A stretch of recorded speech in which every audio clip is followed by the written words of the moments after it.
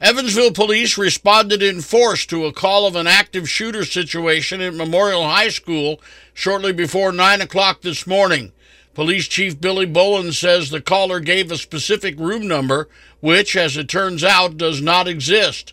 Officers responded in force and conducted a floor-by-floor search carrying heavy weapons, but found nothing.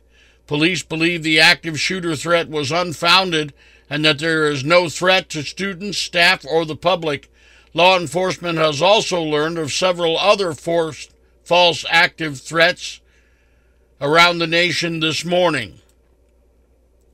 Mayor-elect Stephanie Terry says she's beginning immediately on the transition process. Terry will take over the Evansville mayor's office from outgoing Mayor Lloyd WIKY on January 1st. Evansville's first African-American female mayor won over the Republican Natalie Rasher 8,679 to 7,131. Libertarian Michael Dougherty came in third in the polling with 2,032 votes. Mayor-elect Terry will have a Democratic city council to help get things done when she takes office. Top council candidate vote-getters included Mary Allen and Courtney Johnson and Paul Green. Longtime Councilman Jonathan Weaver lost his bid to remain in office, as did Ron Bean. Ben Trockman, along with running Terry's campaign, won re-election to his first ward seat. Missy Mosby and Zach Hieronymus were also re-elected. Angela Kaler Lindsay ran unopposed and will be the council's lone Republican. Evansville's municipal elections went fairly smoothly on Tuesday, aside from a couple of glitches. Bethel Church on North Green River Road opened about a half hour late because election workers couldn't get into the building. At the Calvary Temple location, someone ran into a pole which blocked the front doors of the building. Voters had to be directed to the back doors to get in. Democrats on a winning streak, scoring big election night victories in Ohio, Kentucky, and Virginia, powered by support for abortion rights.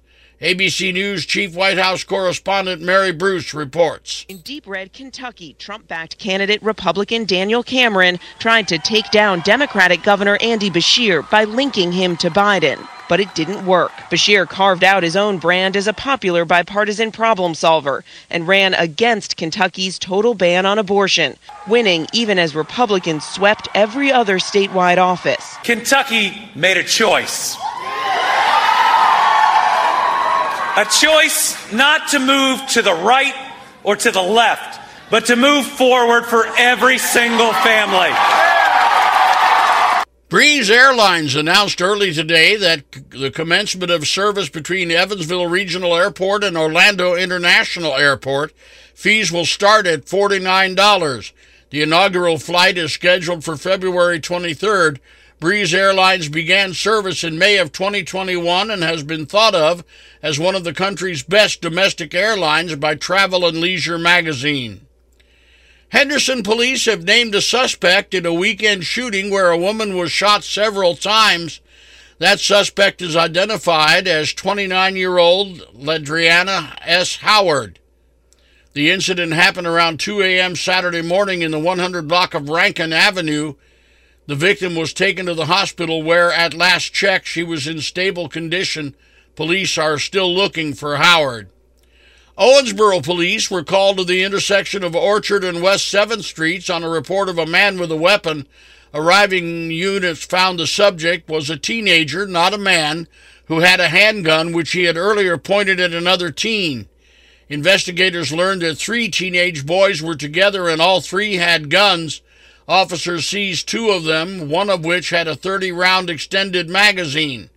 2 of the boys had priors. The third was a first offender. All 3 were lodged in the Warren County Juvenile Detention Center. Today marks 3 months since the deadly wildfire on Maui that killed 99 people. It also happens to be the 5-year mark since the wildfire that killed 85 people in Paradise, California. As part of ABC's year-long initiative called Maui Strong 808, ABC's Alex Stone looks at what lessons have been learned from both of these fires. As more megafires wipe out towns and kill people en masse year after year, lessons need to be learned. And Dr. Matt Ron, director of the Wildfire and Wildland Urban Interface degree program at Cal State San Marcos, says it's clear climate change is playing a role, but it also involves where we build our communities. Decisions are catching up with us in 2023. Two aspects need to be focused on following Lahaina and Paradise, California, he says. How we build our communities and how we communicate with the public when there is a major incident. He's working on ways small rural fire departments can better train for mass disasters. Alex Stone, EBC News. Look for some new apartments in Evansville. Plans have been submitted for Phase 1 of Middle Mount Vernon Road apartments. The two-story complex will cover nearly 5,000 feet. It'll be built just east of Posey County Line Road. Washington, D.C. is bidding adieu to 3 much-loved longtime residents.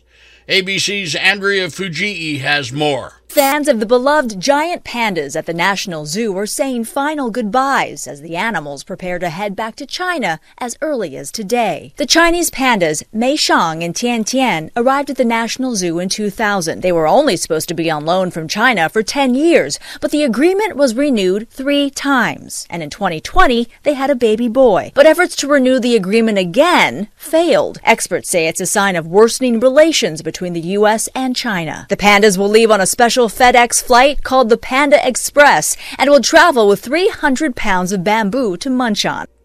You're listening to the news at noon on 104 FM WIKY.